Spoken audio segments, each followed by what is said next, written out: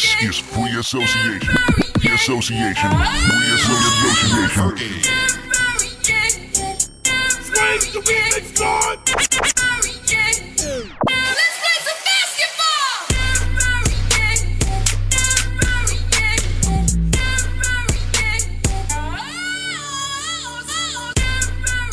This is free association on sportsnet.ca.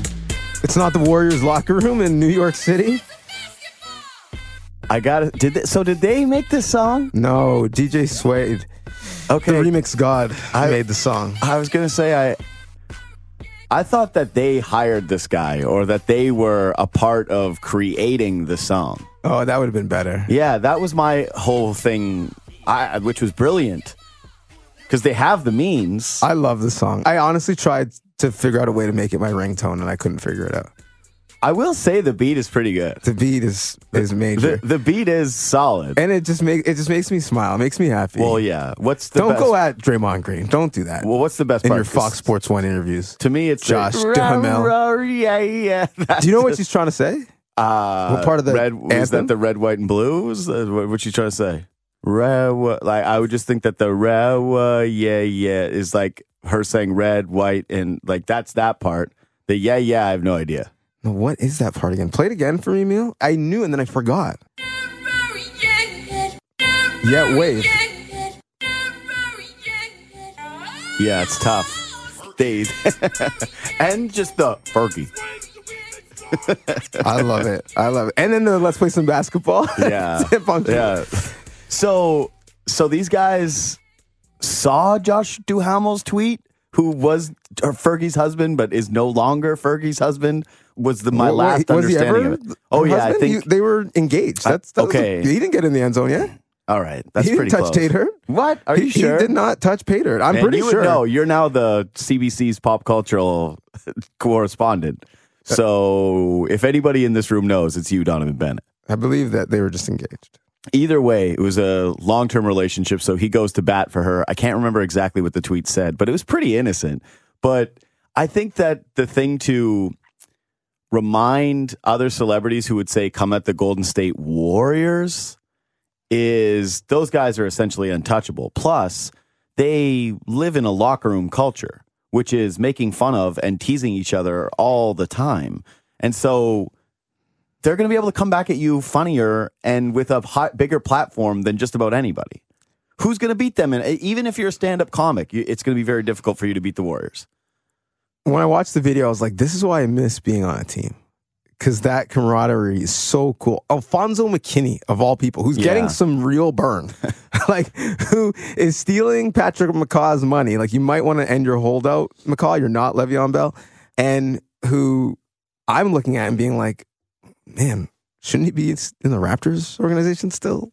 The way he's playing for the Warriors? We don't need him. He's looking pretty good. Anyways, he posts this. And I don't know if you remember when the Warriors first became the Warriors. Remember when they started the season in 15-16 on fire? They had this like collegiate atmosphere around them. And then every night after wins on the plane, they would play. I'm in love with the I'm in love with the gold. And it would just be the best, looking forward to seeing them on the plane dancing and singing to it until their ownership group figured out what that song was about. And they're like, yeah, we're going to have to cut that out right now. That stops immediately. Cease and desist. They got the all email. But I love the fact that even though, you know, they've been through it, they've won a bunch of titles, been to the finals, that they still have that collegiate atmosphere around their crew. Because for a while they were a bit jaded. They were kind of like the Heatles. Everyone hates us. Especially. Everyone hates last us. Year, the Cupcakes. The media wants us to fail, so on and so forth. And even though they were so good, they weren't fun. And you mentioned like Boogie might bring some of that back, even though he's not the most fun character in the world. I think he's fun when he's on your team, though. To an extent. Tell that to Isaiah Thomas. Yeah, that's true. I think he was horrible in Sacramento. No one could play with him. I still have a theory that he broke Nick Stauskas because every time Nick Stauskas went to take a three and missed and could have given the ball to Boogie, it just broke him down a little further. Nick Stauskas is finally coming out of the Boogie coma. Like now in Portland. It took him years of rehab. I think he got better playing with Anthony Davis and being around a superstar and realizing, I think if you're his peer, he treats you in a very different way than anybody else that he perceives a lesser light. Except the Pelicans didn't want him back. But I think that had to do more with him tearing his Achilles than anything else. If he doesn't tear the Achilles, you don't think that they offer him the max? As soon as he got hurt, they played pretty For good. sure, because you don't want hurt, because the hurt Boogie thing always made so much sense to me. He does have a terrible history with teammates and being a malcontent. And so what have we learned with guys with lower body injuries that never become the same guys? That it takes you a long time before you can actually accept that. Even Kobe, when he came back from the Achilles.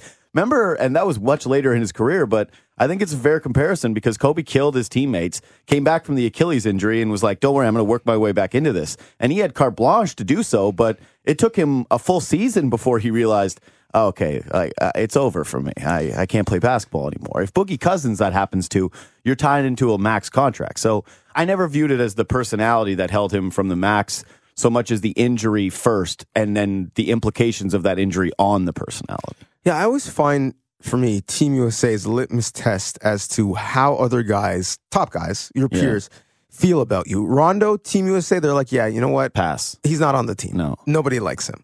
You're this generation's Although Chris Paul Isaiah has Thomas. played USA basketball. Well, Chris Paul has the cosign from LeBron and Carmelo and Wade. So I feel like for that he's generation, not actually tight with Melo and Wade. That they just are. They're more with LeBron, and he vouches for Paul. He's like, "Come on, guys, be nice to Chris." I mean, he was at Melo's wedding, sure, giving a speech about how they should form their own super team, and then like 6 years later, it kind of happened, but they're not the same player. But yeah, but that generation of guys, he was in that club. Maybe this generation, not so much. But to a man, all the Team USA guys, whether it was the 2 Raptors, the 4 Warriors, they all love Boogie. Yeah. And so that's why I was like, there is a different guy under that hard exterior. And maybe it's just the fact that he went crazy as a Sacramento King with his talent being wasted. This is what pisses me off the most about the Warriors right now, though, is I agree. I don't think they were comfortable as the heels. Even though they made it work, they won, but they won because they had just an incredible discrepancy in talent. And they get into finals against Cavaliers teams with LeBron James and now what is the worst team in the Eastern Conference. So that's who you were playing. LeBron and the worst group of guys in the Eastern Conference that have already fired their head coach. And now Kevin Love's on the shelf for, 6 weeks with a toe injury? It's not a short-term injury. He's going to be out a little while. So that's who you were beating. But I think they did almost come apart at the seams last year in that Houston series. They were uncomfortable. They didn't know who was taking those last shots. They were frustrated by the defense. You got, after it's all said and done, who was it? Andre Iguodala? No, it was David West that came out and said you don't know what happened behind the scenes here. And I don't think it was that bad. I just don't think that they were particularly getting along with one another. Steph's always been a babyface. Clay likes to be looked at as a popular figure. I think even Kevin Durant, as much as I think he actually feels he's probably like a little bit like LeBron. When LeBron was on the Heatles and he was hated, I don't think he enjoyed that as much as being a face and being loved was when he was on the Cavs. You bring in Boogie Cousins, and I think it did help shape that locker room again in a way where it is this super team and they all are and just enjoying it and they're getting it for Boog and he's just another big personality in the room. It's working for them. And I also think that this collegiate atmosphere that we saw before and that maybe we got a glimpse of now has a little bit to do with the Warriors embracing this almost as their senior season and that it's not going to last forever and that after this year, Kevin Durant is gone and guys are going to want paychecks and Boogie probably leaves if he's healthy and can go get a contract somewhere that this Warriors iteration is not long for this world, and so they're just enjoying it while it lasts. Interesting. Okay, I like that theory. Never thought about that. The other thing that we've seen is that Steph Curry is going for the MVP. Like he's not going to win it because the narrative isn't there. They would have to have it. Mr. Chastising the fans for chanting MVP a week ago is now proclaiming someone is going for the MVP. Those are two different things. Oh, are chanting MVP and someone intending to go for it? But are they though? They are the exact opposite. But is someone saying that they're recognizing someone's desire for the MVP trophy less than a month into the season dissimilar from fans chanting MVP? Listen, I desire to be the prime minister one day, but I'm not giving out campaign buttons right now. Like, what are you talking about? No, you don't. Of course I do. No, you don't. You can't be prime minister. Why not? You can't be prime minister, sir. Because you are way too, I would say this. Way too what? You are way too temperamental. What? You try to bait me into saying black? Like, no, I didn't. You said it on your own. Like, way too what? Way too what? Like, no. Yeah, clearly someone can be black and be prime minister. I didn't bring that up. You did. I think that you're too temperamental. And you know what? I think Thank you. Emil's going to be my campaign manager. Oh, now you're even doubly screwed. See, that's why you can't be prime minister. Doubly screwed? Because you just said that a podcast producer could be your campaign manager because he was the first person to come and offer his services to you, sir. I am going to be the PM of the people. Nah, that's not happening. That's not happening. I'm trying to think of who would make the best prime minister from Sportsnet now. If I had to really get behind someone and be like, you know what? They're probably best going to represent us. Well, we just lost Dan Robson. Dan Robson actually would have been a pretty good option. He looks the part. He does look the part. He's got those glasses, those fancy glasses. He looks like he doesn't write about sports. That was my compliment to him. Is whenever I would see him, I was like, yeah, you look like you're going to go pen something about basically your lost childhood. You know, like he spent summers with his family at a very fancy cottage at the estate. That's a lost childhood? Yeah, sounds like a privileged childhood. Maybe they lost their money somehow. They were the Blockbuster dynasty, the Robsons, and it just never worked out for them. But yeah, no, maybe we'll try to come back around to that. Who would be the prime minister of Sportsnet? So this is a Raptors podcast. So yes, we are getting now to Raptors things. So MVP, by the way, that was the most feedback I got from that entire podcast. I talked to a few different people actually stopped me and talked to me about it. How many of them said it's okay to chant MVP? They were all on your side. Of course they were. Every single person was on your side. Because they're reasonable human beings. And I said that again, you're being too literal, but whatever. This is the world we live in now, I guess, where it's just everyone gets chastised for everything. I say enjoy yourselves, Raptors fans. But what do you mean too literal? We're not having a theoretical conversation. People are doing it right now. And the conversation is, should they?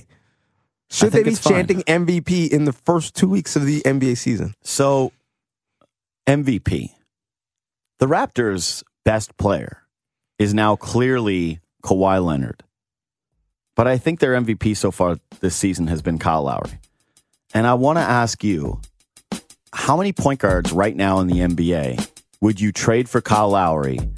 And how many are better right now in this one season in the Eastern Conference? But first, a quick break.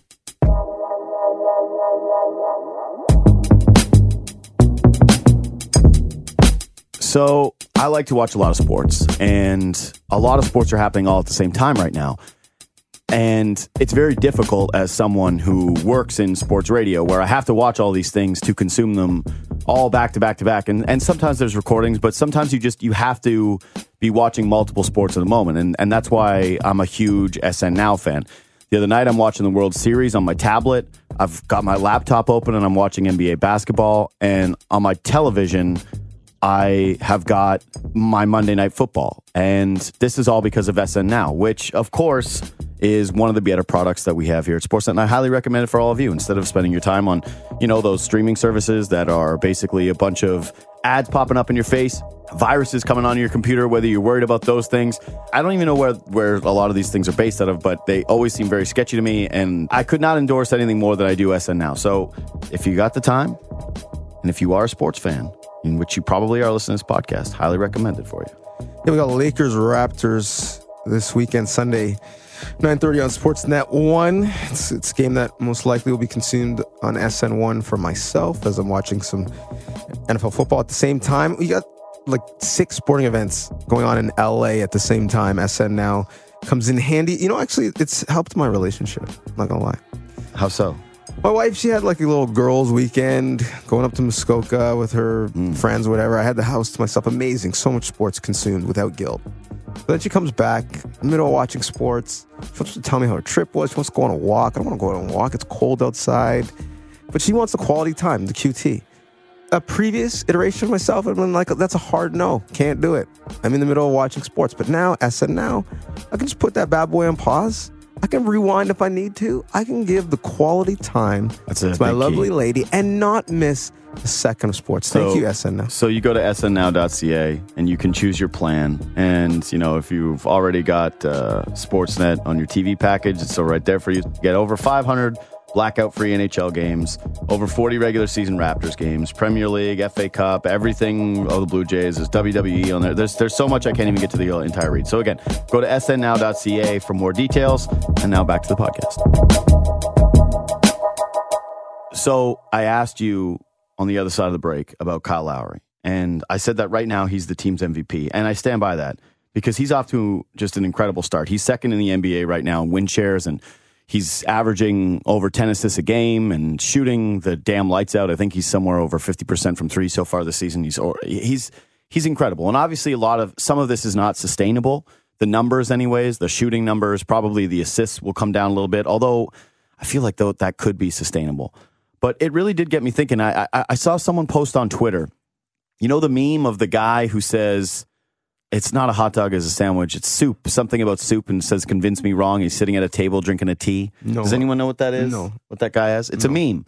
This guy basically sitting in a park with a table saying, come convince me that something is not soup. Sounds hilarious. It's not, but it's worked as a meme. You've never seen it? No. And you superimpose people's face onto the guy and then rewrite his banner. And it was Kyle Lowry is the best point guard in the Eastern Conference. Tell me I'm wrong.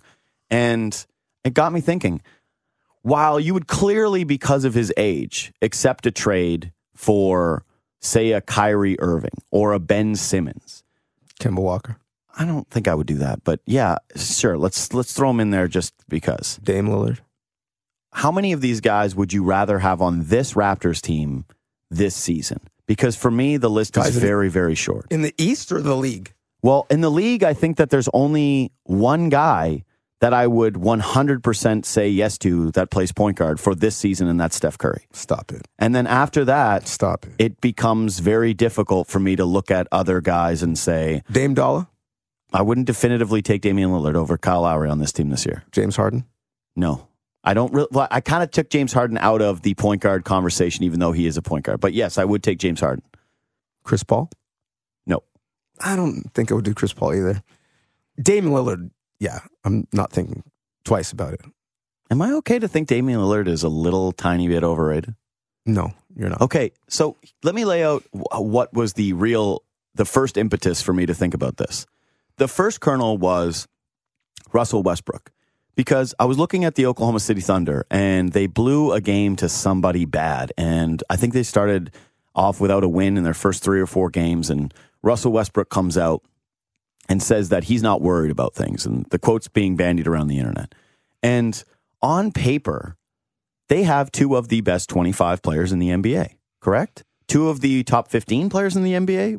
Where do you put Paul George? Is he a top 20 player to you? Yes. Okay, so they have an MVP and a top 20 player. And that team, we all agree, is going nowhere. And you can say that they don't have a ton of depth or they're missing a bunch of guys, but Dennis Schroeder is a pretty damn good backup point guard. And as much as Patrick Patterson should not be a incredible option for you or a really super important option for you, he was for some really good Raptors teams. They've got Steven Adams, who I would argue is still one of the best centers in the NBA right now. It's not as though they're completely bereft of other pieces around them. So Abrinas can knock down an open shot.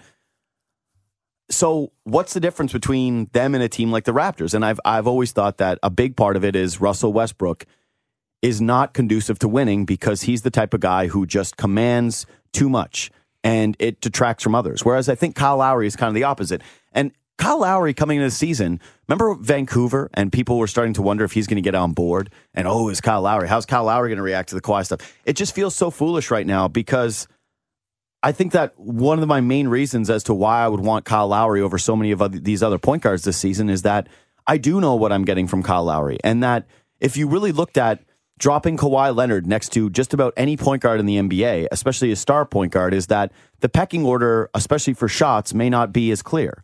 If you put him next to Damian Lillard's still going to want to be the guy taking shots at the end of the game, not Kawhi Leonard. If you put him next to Kemba Walker, maybe that changes. If you put him next to Kyrie Irving, I still think Kyrie wants to be the guy. that he does not play as well with a guy like Kawhi Leonard. Whereas Kyle Lowry has brought in Kawhi and let him just be himself while still maintaining a higher level than Kyle Lowry's ever played. I mean, listen, I'm not going to say Kyle hasn't played out of his mind because he has. I'm afraid to agree with you that Westbrook can't get it done and win. Would you rather have Westbrook this season instead of Kyle Lowry, knowing how it would impact how Kawhi Leonard is going to stay? Although maybe it works out because guys, for some reason, get Stockholm syndrome with Russ Westbrook. Yeah, Paul George. Yeah. Worked for Paul George. I mean, Westbrook has won more playoff games than Lowry, has played better in the playoffs than Lowry. And I agree the Thunder, as I don't think that's true. You don't think Russell Westbrook has played better? Yeah, I think that Russell Westbrook, so he has Kyle won more Lowry games. At one point was top 3 worst field goal percentages in the history of the playoffs. But actually, that's going to be one of my arguments, is I'm going to break down Kyle Lowry's last season and just kind of put it into light. But Russell Westbrook has won more playoff games because they went to a finals with he and Harden and Durant, and then he went deep in the playoffs because he was with Kevin Durant still and Serge Ibaka. But absent of those guys, he's made it to the first round once. But he was still a big part of those teams. Like, you can't say absent of those guys. He was one of those guys. Sure, but we're talking about Kevin Durant, who is arguably the second best player in the NBA right now. Right. My point is that, sure, the Thunder are not as presently constituted, even though they have 2 great stars, a team that you think is going to go deep in the playoffs. But the point in this current NBA is having 2 stars is the starting point, not the finish line. Mm-hmm. Then it's what you do around them. The Warriors have 5 all-stars. The Rockets have 2 that are better than those 2, and I mean, Carmelo used to be one. The Raptors have 2 all-stars. The Celtics could have 4 all-stars this year. The Sixers will have 2. So having a couple all-stars is the beginning. Then it's the pieces around them. And the Thunder, out of all of those teams we mentioned, have by far the worst pieces around them. And you could make a real argument. Correct answer is probably Boston. But you can make an argument that the Raptors have the best pieces around their all-stars. And I think Kyle Lowry makes the pieces around him much better than Russell Westbrook does. And this is the point I'm making. I think if you dropped Russell Westbrook into Toronto, that the guys around him start playing worse. That Kyle Lowry empowers Pascal Siakam. He finds open looks for Danny Green. He makes sure that Kawhi Leonard touches the ball the most and does not detract from his offense and lets him get going in a basketball game. So if you trade the 2 players, the Thunder's record gets better? Yes. I don't know about that. I think the Thunder's record gets better, and I think the Raptors' record gets worse. And I really do believe that right now with Kyle Lowry. And let me just bring up some numbers from his last year, because this season it's still so early that while we can recognize what Kyle Lowry is doing is incredible, we obviously need a larger sample size. But just going back to last year. So last year, he was second among NBA All-Star point guards in rebound rate. And I took out the non-All-Stars because basically it's Lonzo Ball and DeJounte Murray that were ahead of him, who are, I think, both 6'4" or above. Kyle Lowry, if you've ever been around him, he's not even 6 feet tall. Like, he's not 6 feet tall, and he's second in NBA All-Star point guards in rebound right behind only Russell Westbrook. He's currently second among point guards in win shares, as I mentioned, but last year, 8th in the NBA in box plus minus, 8th in the NBA in VORP, which is value over replacement. He does not need the ball to be effective, which gives him increased flexibility in a ton of lineups because he can play off the basketball, unlike a guy like Russell Westbrook, who's never been able to learn that in his entire career.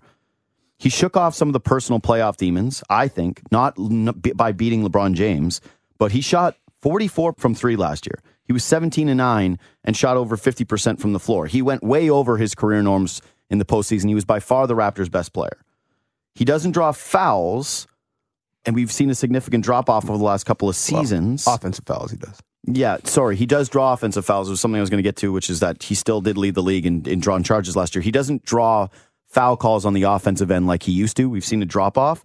But even that, he shoots 1 less than Kyrie Irving did a game last season. He's been healthier. He played 78 games in comparison to, say, Kyrie Irving, who only played 60 last season. And in that context, Kyle's true shooting percentage was only 10 points behind Kyrie, despite 18 more games. Guy was 3rd in the NBA in made threes. He's currently the, I would say, second best pull-up three-point shooter in the NBA.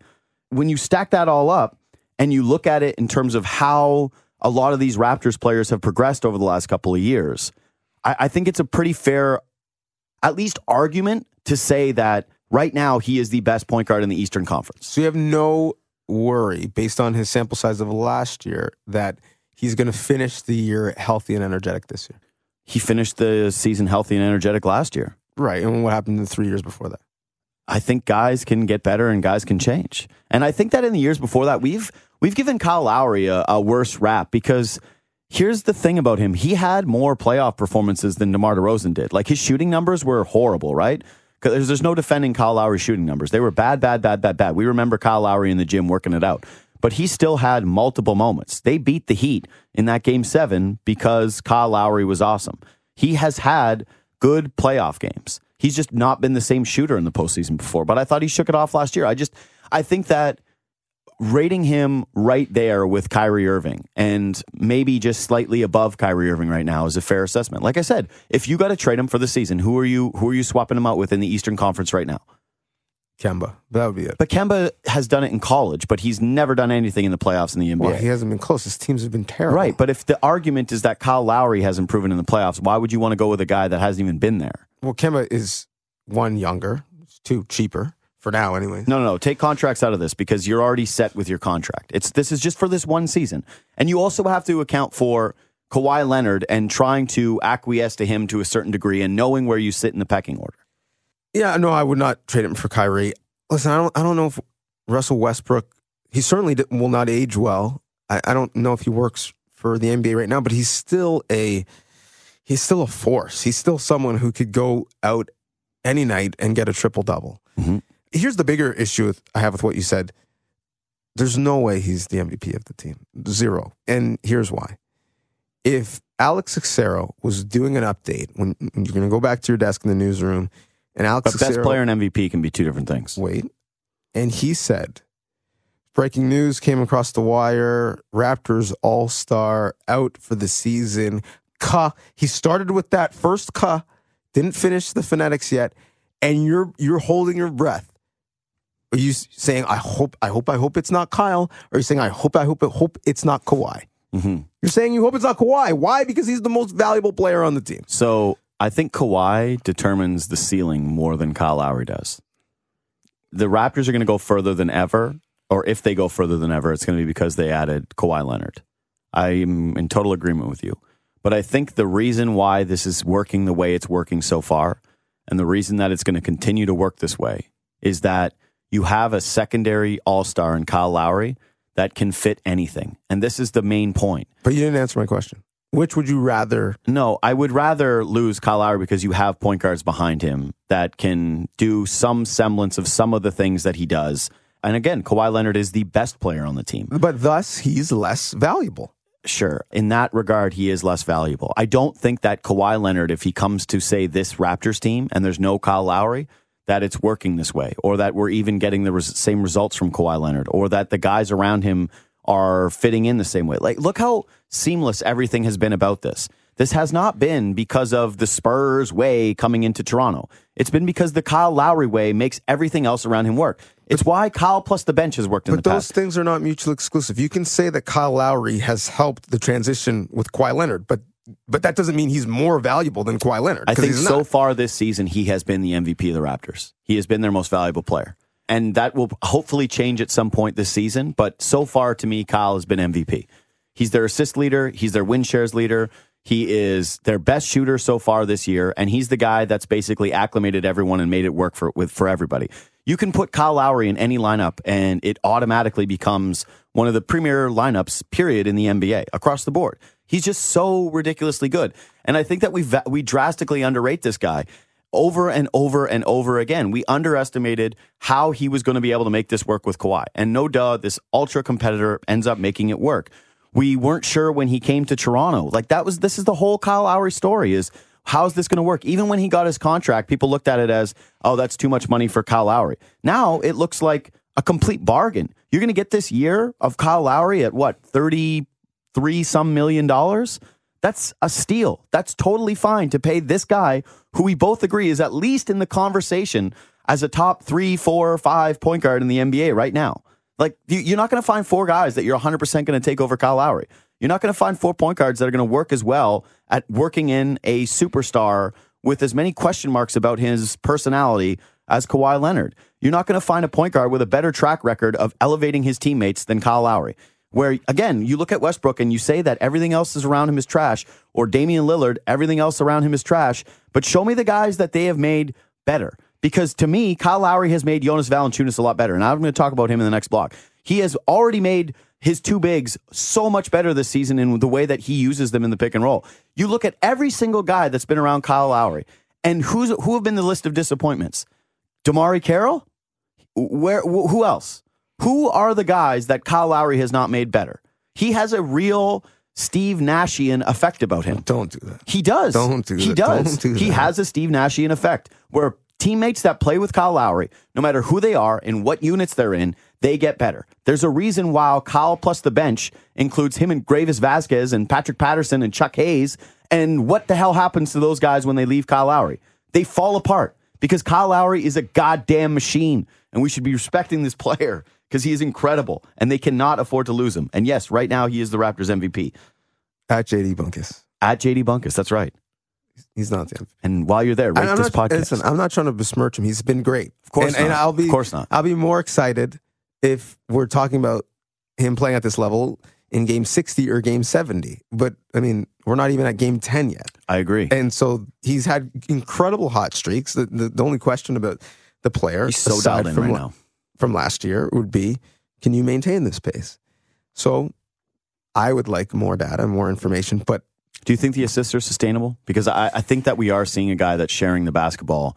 Like not having DeRozan be a creator as much, because DeRozan also passed more than Kawhi Leonard does. And I think that Kyle Lowry is going to play in more staggered units where he's a facilitator. DeRozan playing out of his mind. Yeah, he is. He's got the most points through, 5 games of any Spur ever? I do think the assists are sustainable. So double-digit assists this season, which would be by far his career high. He's going to average a double-double. There's no question. But Kawhi's still more valuable. He's a better defender. He's a better rebounder. And he's a better offensive player. He's better. I still, one of my favorite things watching Kawhi Leonard right now is the rebounds he gets where his feet are essentially on the floor and he just goes up and claws a basketball away from somebody. My favorite thing is when he dunks the basketball and catches it before it hits the ground. He is a really freakish body. I want to talk about Jonas Valanciunas' offense, but first a quick break.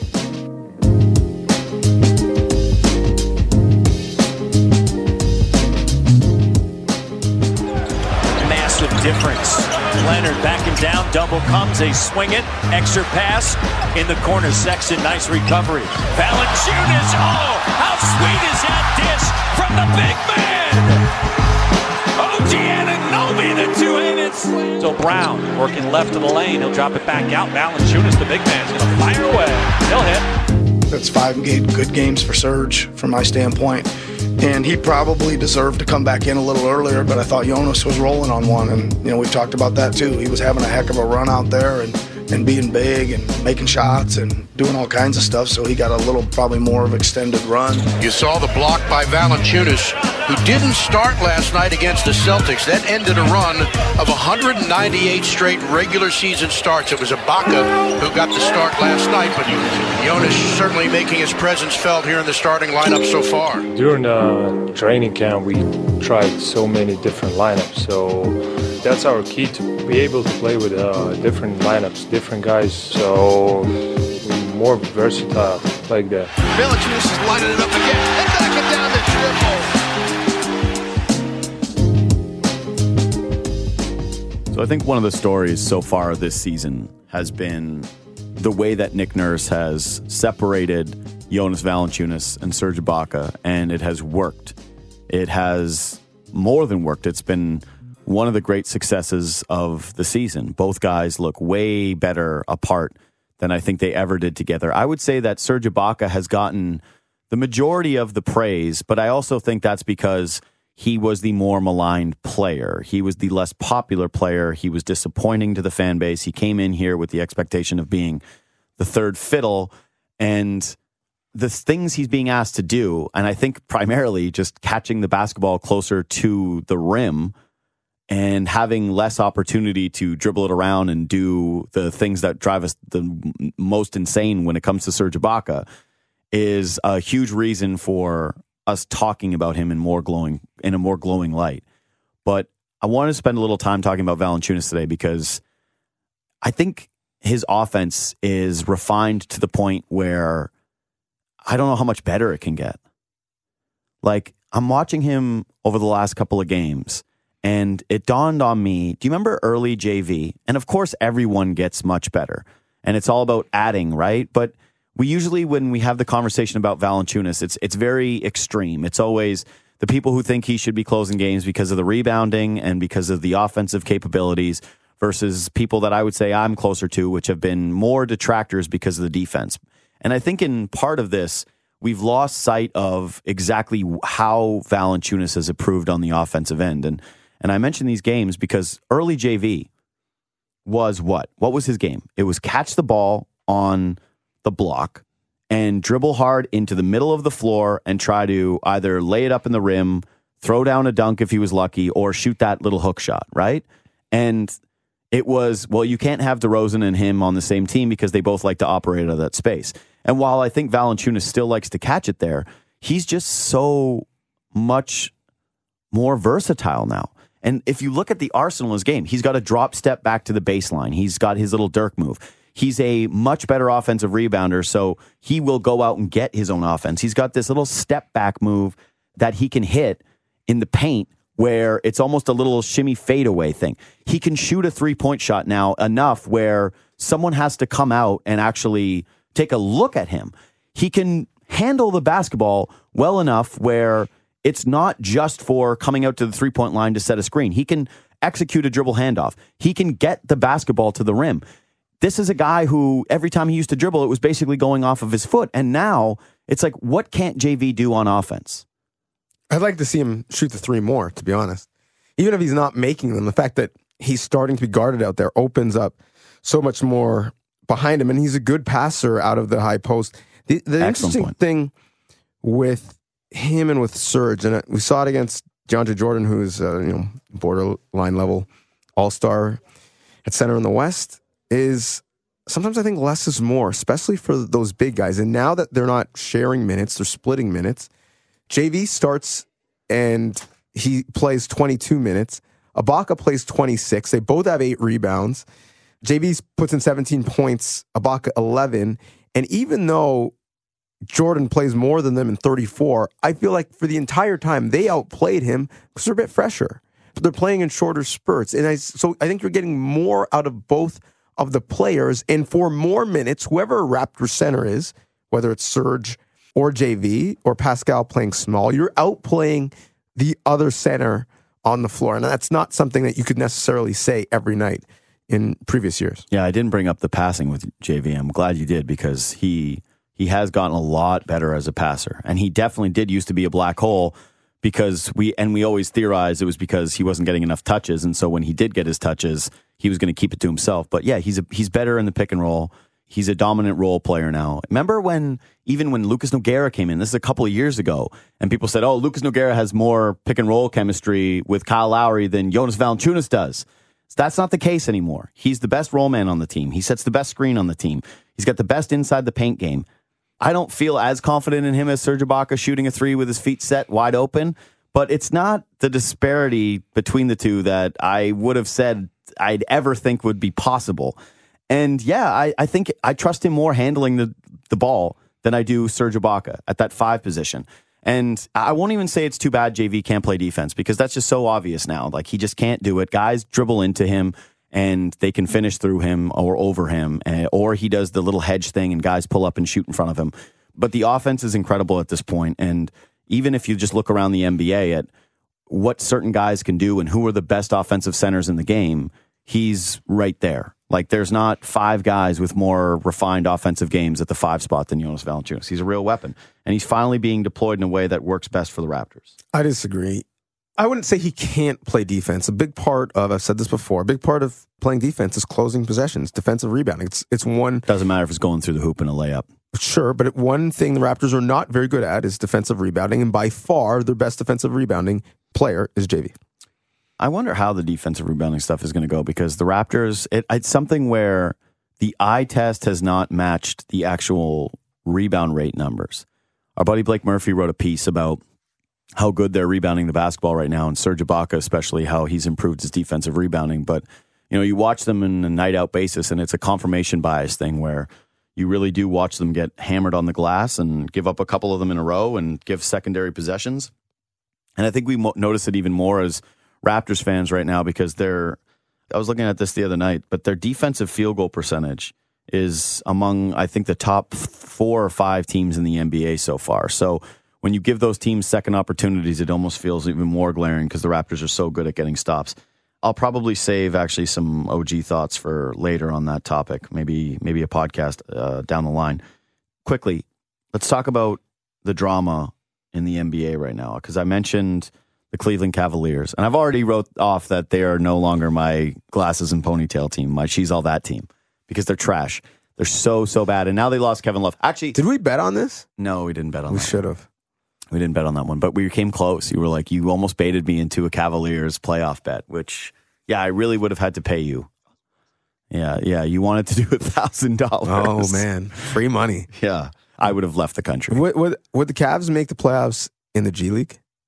Yes. I don't know. They make the playoffs. I don't know. You're the guy, are you seriously the guy who every year, could Alabama beat the Cleveland Browns? Is that you? No, they couldn't beat the Browns. But. No one could beat any NFL team from college sports ever. There's never been a college team that could beat any NFL team ever. Just like there's nope, never. Not no. If you say the U or anything. No, I was going to say the U. They couldn't. Yeah. They couldn't. They would have lost. They would have been 30-point underdogs. 30-point underdogs. Every USC team, every Miami team, and just like every G League team would get smashed out by the Cleveland Cavaliers. Not even close. Think about it. If you put just one of the Cleveland Cavaliers players in there, if you put even Colin Sexton in there, he's going to get you 20 a night, no problem. George Hill is going to score 30 a night. He's going to be the best player in G League history, no question. Right now, he steps in. He's dominant. They're bad. They're so bad. Now that Kevin Love is hurt and the team is as bad as, I don't even think they could have predicted they'd be this horrible. Well, their owner couldn't wait for LeBron to leave. He's the worst. Yeah, he's not a great owner. But what do you do now? As soon as Kevin Love gets healthy, you got to try to trade him, right? Because you're not winning in the Kevin Love window. I understand re-signing him and the deal is fine, but another team could totally absorb that contract. You're speaking as if the person running the team is a rational human being. Why'd they bring him back in the first place? Why'd they give him a new contract? Yeah. Who said there was a Kevin Love giving him a window? contract made sense. I think giving him a contract made sense. It's better than letting him walk for free. At least you have him under control and you can move him and you can get that back an asset. Of course, that makes sense. Firing Ty Lue 6 games in the season is beyond me. I don't really understand that. I think that your team just sucks, and why would you want to have Ty Lue gone? You're bringing in an assistant from the staff, and I think that's very confusing. Even the Suns are like, yo, what are you guys doing? Yeah, what are they doing? I have no idea. All I know is when Kevin Love gets healthy, they should be exploring trades as soon as possible. They're going to have their pick. You know what actually makes it worse? Sorry to cut you off. Yeah, go ahead. We're at a time and an era in the NBA where the inefficiencies are super slim. Everyone is so smart. Everyone is doing so much work, whether it's player development or analytics. I mean, the Nets, who have no picks forever, they're actually running a smart organization. They're developing their players. They gave the Warriors a run. They're screwed because their owner was dumb for 3.5 years. Everyone is getting so much better. So, I mean, the difference is, do you have Steph Curry and KD or do you not? But the few instances where teams aren't smart with their cap, with their player development, with their hires is so blatantly obvious. The Suns and the Cavs. There's a huge gap between. But don't you think the Cavs had to do it? When you have LeBron, and I know that some of the contracts, but it's not really the Cavaliers' fault that they had to go out and sign Tristan Thompson to this massive contract because he was with LeBron. That's the way that you pay LeBron James in a weird way. And you're even seeing this on the Lakers right now with the KCP contract. Is like you pay clutch guys big contracts, or Rich Paul guys big contracts in order to make up for the savings you're getting by even giving LeBron James a max contract. That you have to make desperation moves like sign Kyle Korver to a big money deal because you just need to have the theory was have shooters around LeBron James. Sure, but you didn't have to re-sign Rodney Hood, and you certainly didn't have to keep those guys now. But they didn't pay much for Rodney Hood. Why do you want Rodney Hood? Because Rodney Hood was I mean, let's not forget when they went out and got Rodney Hood at the deadline last year, everyone looked at that as, oh yeah, no, they're going to be able to unlock a much better player here. It's not last year, this year. Yeah. And the point is, like, you should be saying holistically, total change of direction. We have some equity in the marketplace. We brought back a championship. We're going to develop. We're going to draft. We're going to stockpile picks. We're going to really develop internally. They have a bunch of old guys on their team. They're a bad old team. But they couldn't get rid of all those old guys. That's the point, is that they couldn't go that direction because there was too many veterans with bad contracts. You couldn't trade Tristan Thompson. There's nothing to get you out from the Tristan Thompson contract. Well, no. There's too many guys. George Hill is not going anywhere. You can't get rid of him. You can't get rid of Jordan Clarkson. These guys are stuck with your team because they have bad deals. And so if you're stuck in that spot and you're paying all this money anyways, I want to recoup some playoff dollars. That's all I'm saying. Playoffs? I thought playoffs? They must have thought that with Kevin Trying to win Love, a game. I know, of course, trying to win a game. I'm just saying that you at least looked at the Eastern Conference and said, well, there's not a 0% chance that we could make the postseason. Let's see what these vets can do. Let's give them a chance. Me and Emil were here to tell you that there was. Well, hey, were you against me? I don't know. I don't remember. Of course he was. He has two eyes that work. Against me. You're cutting off your nose to spite your face. Even if they were an 8 seed in the playoffs this year, which was far-fetched, the goal is to hoist a championship. And so that's not getting them closer to it. And sir, is it tough to move those guys? Yeah. But impossible. It's tougher when you don't try. And because of... You had to give up picks to get rid of those contracts. That's the template. You're saying that you want them to rebuild and stockpile picks, but then to get rid of those contracts is just to save money and get rid of picks, and that's the worst thing teams can do. There are teams who are competing, who are looking for veterans to fill out the end of their rosters. Teams like the Rockets, teams like the Lakers, teams like the Timberwolves, who would be in on some of those veteran guys. Who do the Timberwolves want? They're already maxed out. They're not taking any money past this year. They have to get Jimmy Butler done. They don't even know how they're going to do that. What player on the Cavaliers do the Timberwolves want? There's not a single guy. There's not a single guy they want. No one on any team wants them. The only way that they take their guys is if you say, we're the Cavs and we'll give you a future first-round pick, and you take this contract, a la Damari Carroll style. That's the only way to do it. A la Timothy Mozgov style. You got to take this money, and here's the pick. They don't have any value on that team. Their team is trash. Speaking of trash, at least I was right about my Kardashian team pick, which was the Washington Wizards. They are in complete disarray, and I don't think you can blame Dwight Howard at this point. He's hurt. I know, but the Dwight Bola virus is somehow in the locker room, but the things that have always been there with the Wizards are starting to come up to the surface. And I wonder if just having Dwight around has pushed some of those things. It's like the Montgomery Burns, all the germs in the doorway, and all it needed was a little breeze to knock them all into the body. Not a Simpsons guy? No. Okay, I could tell by the look you just gave me that you don't watch Simpsons. These are some quotes that they had after losing to the Sacramento Kings the other night. Sometimes we have our own agenda on the floor, whether it's complaining about shots, complaining about playing time, complaining about whatever it may be. We're worried about the wrong shit, and that's where our focus needs to be. And it's just going to continue to hurt us. And then John Wall piped in, we've got guys that are worried about getting shots. You never worry about that. No matter if you're making or missing, you got to be able to compete on the other end. You got to do it on both ends of the floor, or you don't need to be playing. Who do you think those two guys are talking about? Are they talking about each other? Each other, yeah. These two guys are in the media basically saying the exact same thing about one another of, don't worry about how many shots you get. I'll worry about my shots. I think they hate each other. I think they got to make a trade. I think that the guy that has to go is John Wall. Because John Wall is the older of the two. He's got the worst contract. I think he's had the longer runway in Washington.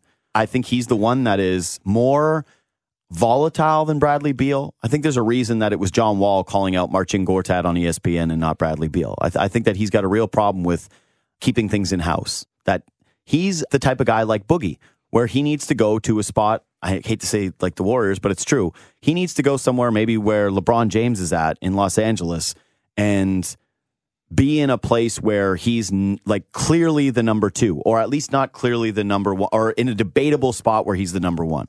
This is another great example of the fact that in the modern day NBA, having 2 all-stars is the floor, not the ceiling. Wall, to me, is a guy who the game has kind of quickly passed him by. Doesn't move off I don't see that. Well, I mean, let's just look at his game. He doesn't move without the ball. He's not a catch-and-shoot player. His 3, even off the dribble and rhythm, is inconsistent at best.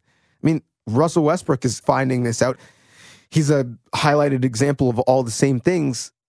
Who's playing in the NBA with a point guard who can't shoot threes? Like, it used to be, oh my goodness, my point guard is pass first. Now it's like my point guard gives my entire offense some stretch. And I think he's a great player. He's a guy who very well is going to also have a double-double and average, obviously, double-digit points and double-digit assists. He can be an engaged defender. He's a great athlete. He can get to anywhere he wants on the floor. But that's why the game can't pass him by, is until the athleticism goes, because still he's the deadliest transition basketball player other than LeBron James in the NBA. Sure. Okay. And in modern day NBA, you had this game with Kyle Lowry, so let's play with John Wall. Name the point guards you'd take over him. How long's the list? Probably in one game or over the course of a season, because again, I think he can tank my team with his attitude and his, like, when you're showing up to training camp and you're like, yeah, I'm a little overweight and I like to go out and you guys like to go out too, so whatever. Like, that's how he started with me on media day. I like to go out and I'm not going to stay in. I'm going to still party. But we've established you're taking Lowry over him. You're obviously taking Steph over him. Yep. You're taking Harden. You're taking both him and Chris Paul. I'm not on about Chris Paul. Okay, fine. I'm losing my my point guard love. I think the age is and the durability are real question marks with John Chris Wall. Paul Has durability issues? Yeah, it's true. You know what? I'm taking Chris Paul. I'm just trying to hate on Chris Paul. I'm just trying to hate on Chris Paul. I'm a Chris more Paul than hater. Chris Paul does. Yeah, I'll take Chris Paul. You're taking Kyrie over him. You're taking Lillard over him. I would take Kemba over him. I'm not sure if you love Kemba as much as I do. I love how Kemba has had 8 games and he's taken all the shots in the world, and he's on this Charlotte team where that's all they need. He's in a contract year, and you're like, Kemba's your new guy. Kemba was good last year too. Kemba is good. He's solid. It's just he's a fringe John Wall. He's a fringe all-star guy, and he's one of the worst defensive players in the entire NBA. John Wall is a fringe all-star guy who has a game that's not fit. Defensive guard in the NBA. He's not. No, he's not. He's one of the better defensive point guards in the NBA. He has a game that's not fit for 2018. I think we're putting a little bit too much emphasis on shooting, but the point here is that it's got to come to an end here. The writing's on the wall. The Washington Wizards are done. This has not worked out. And I really do wonder if the place is Los Angeles. Lonzo Ball and maybe the KCP contract halfway through the year, or because this will have to be later. Can't trade KCP. Why can't you trade KCP? He's already got his money. He's a clutch sports guy. I know, but the whole point was just so he could get paid. And he already got paid. He got the max on 1 year last year, and he got $15 million or $12 million this year. Maybe, but I don't think Rich Paul is going to sign off on a clutch guy being traded for a clutch guy. But they don't care. He said, buddy, they already gave him $30 million over the last 2 years. They said, KCP, we got you $30 million and you're KCP. Go play in Washington for a year. Yeah, no, they want him in the photo when LeBron hoists the trophy with John Wall. They want all 3 clutch guys in the photo. And then AD joins them next year and you got 4 clutch guys. Come trade deadline, I do wonder if maybe that's the guy to get. And if you could do something for Lonzo and one of those contracts. Well, but I mean, listen, if Lonzo doesn't necessarily work with LeBron, why would John Wall work with LeBron? He's a much better basketball player. And one of the things that... Without the basketball? No, but one of the things he's going to have to be. One of the things that LeBron has been clearly looking forward to this season, if you just look at the pieces he's pulled around him, is not going the shooter route, but going the playmaker route. And I think that John Wall still at the end of a game can get you a bucket. And I think that you're overdoing the 3-point shooting thing a little bit. Because John Wall he's capable of knocking it down. Like he's got a halfway decent 3-point shot. Shot 37% last year on 4 a game. That's not irreconcilable. That's pretty decent. And he just won them a basketball game because he hit a 3 at the buzzer against the Portland Trailblazers on the road. Like, he's not Shaq out here. He can get you a 3-point shot. So, yeah, I think he would be awesome with LeBron. I think that those 2 passers, we've already seen it with working pretty well with Rajon Rondo through the first game or 2, that those 2 guys can play together. We've seen it with Lance. I think LeBron wants guys who can get to the bucket and break down defenses, and then if he can touch the basketball, he can break it down even further. This is playmaker LeBron with playmaker Lakers. Just an option. It's an option. Yeah. They need to get rid of him. And yeah, you know what? Maybe a team like New Orleans jumps into the mix for John Wall as well, because they say we got to try to do something to keep Davis happy. So we'll make some kind of crazy trade to get in here. I don't know what that would be. They're just going to keep trading for Kentucky guys until AD Sure, is happy. whatever. Yeah, just go get somebody. Love and hate before we go. You got him? I do. I love the fact that the Raptors are been pretty balanced, holding opponents to 41% from the field, which if we had this conversation to come into the season, we'd take. Shooting 50% from the field, which, again, if we were having this conversation, especially with Kawhi still finding his shot and Danny Green having a bit of a slump in the preseason, we certainly would take that. I mean, it's not a real hate. It's more of a pet peeve, if you will.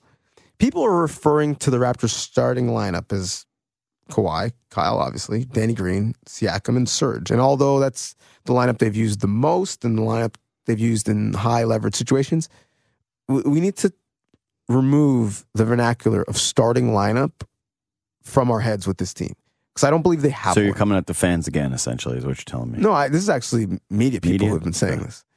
I just don't believe that they have a starting lineup. If you said May I suggest something? Game 7 in whatever round against whatever team, who's starting? The answer is I don't know. Why don't you just use the baseball term? What's that? The opener.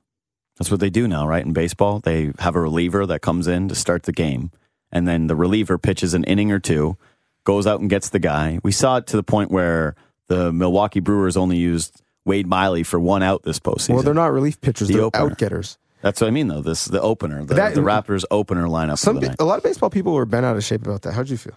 I don't care. I think the opener is a smart idea. I want to see more of it. I'm a playoff manager now. Whenever I watch anything, I'm cycling through pitchers. I don't care how long the game's taking. I'm not caring about the fans. I care about me. And so I'm going matchup. I'm burning out my bullpen every single night. I'd be fired because my starters would never see the third time through the order, and I would be very quick trigger to pull them out. I'd be using my closer whenever there was runners on in big spots. I'd be totally different. I'd be the best manager or the worst manager ever in MLB history. But I think our perception, specifically with this basketball team, should be less of a football mentality where we've got a depth chart, we've got starters and backups, and more of a soccer mentality where, yeah, here's the starting 11 today, and we're playing squad football. They'll get there. We're a month into the season, so once this gets a little bit deeper, as I said, I think people will rotate it. Pet peeve, not peeve. All the way hate. Kind of yours. Yeah. My love is Siakam's body control and touch around the basket. It's very clear that the thing that he worked on this offseason is his handle around the cup. He's so much more confident within 15 feet, taking the basketball, spinning off of someone, getting it up on the glass, and putting it in. He used to look a lot more out of control when he was handling it and when he would get around the basket. And so far around the rim, it's been very, very promising. Yeah. And then my hate is veterans trying to do too much. We've said it with this team, you need to know what your role is with these groupings, right? That everyone needs to slot in and fulfill their purpose, because there is a clear pecking order of Kawhi 1 and Kyle 2 and Kyle as the engine, and having your shooters like Danny Green who shoot and give you defense, and CJ Miles is supposed to come in as a specialist and just shoot threes. And he reminds me a little bit right now of Norman Powell last year when Norm was a starter and trying to do too much, and his game did not resemble the game that got him there. CJ Miles, the other night against the Timberwolves, it wasn't against the Wolves, it was against Dallas. He was a lot better. He was spacing the floor, getting out in transition, going to corners, knocked down a couple of threes early. That's solid. But CJ getting in on those second units where Lowry or Kawhi are not there, and Jonas is supposed to be the guy that's basically running the second unit, he's doing too much for me, where he's standing out at the three-point line and he's trying to attack the basket and he's putting the ball on the deck. And he's trying to almost reinvent himself as a player, and it's too late for that, man. You go stay out on the side and shoot the threes, because that's what's going to keep you in the lineup. And I think that he sees Norm Powell getting these minutes early in the year and how good OG Anunoby has been, and Kawhi Leonard and Danny Green being everything that you wanted from Norm Powell and CJ Miles, everything that you wanted from a 3-and-D wing in Damari Carroll the last couple of seasons ago, that he's forcing it a little. He's trying to add dynamics to his game that are not really working. And primarily it's the way that he's trying to do dribble drives. And to me, it's just stick to what got you here, and that's 3-point shooting. You shoot over 40%, you're going to get minutes. Disagree? I'm not sure if this has ever happened to you, because I'm sure you're a great partner in your little relationship. I am. Thank you. But why is it little? You know when you're in the doghouse a little bit, like you're not fully doghouse, but you kind of sense it. So you're just trying to do everything. Hey, I can make dinner tonight. Hey, what do you want to watch? Huh? Yeah. Want to watch This Is Us again? You're just trying to do anything to make I would never your watch This Is partner Us. happy. Hey, how was your day? Mm-hmm. Yeah, totally should feel that way.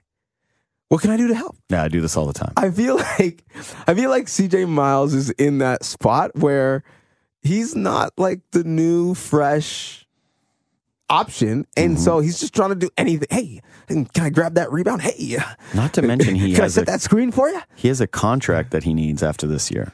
Like, it's going to be a new contract, and it's not going to be as easy to get paid if you spend the entire season on the bench behind Norm Powell. But the end behind Danny Green.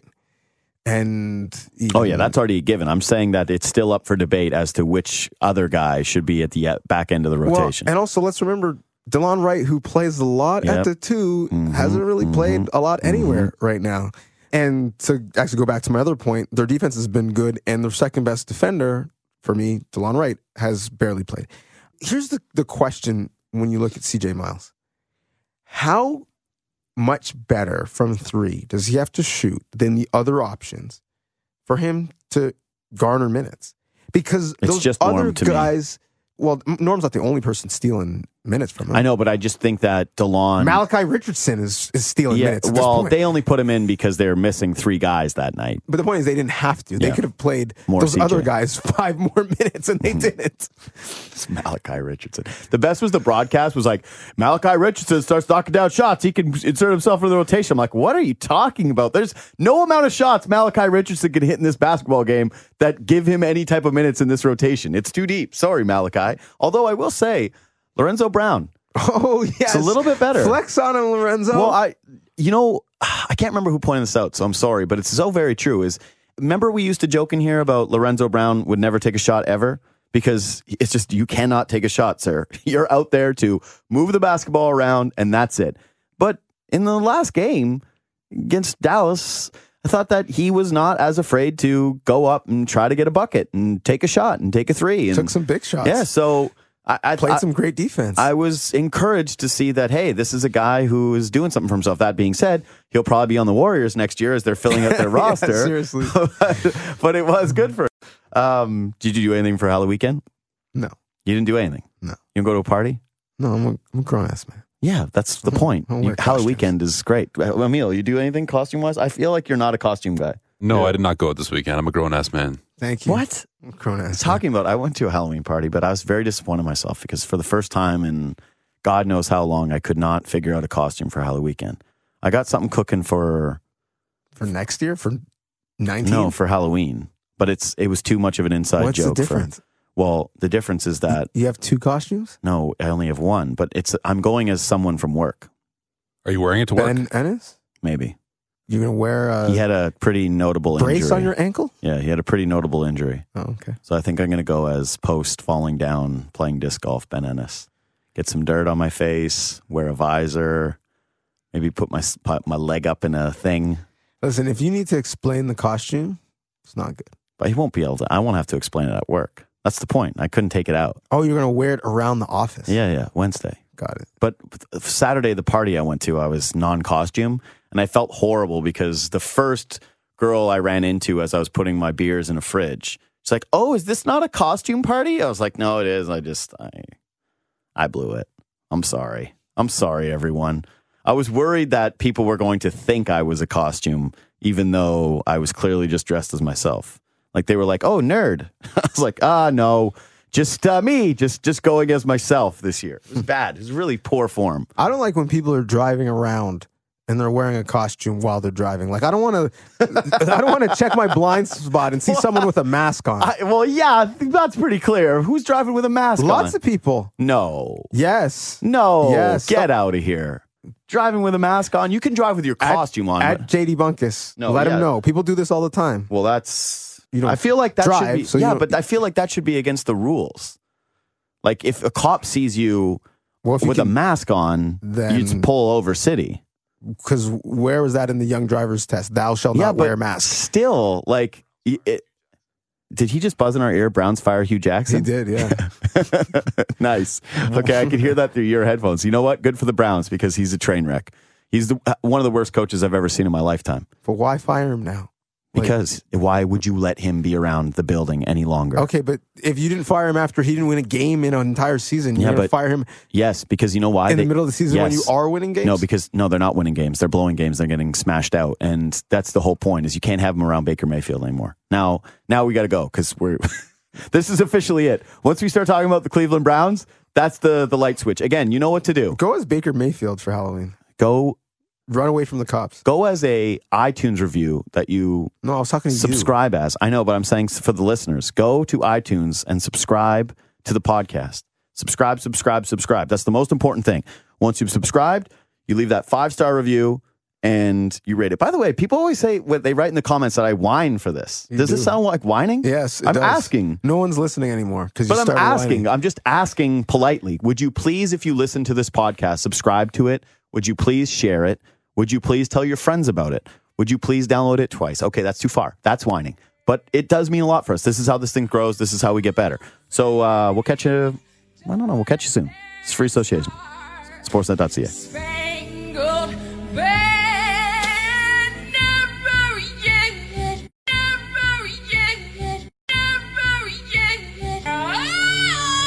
Murky. Swing the remix, Lord.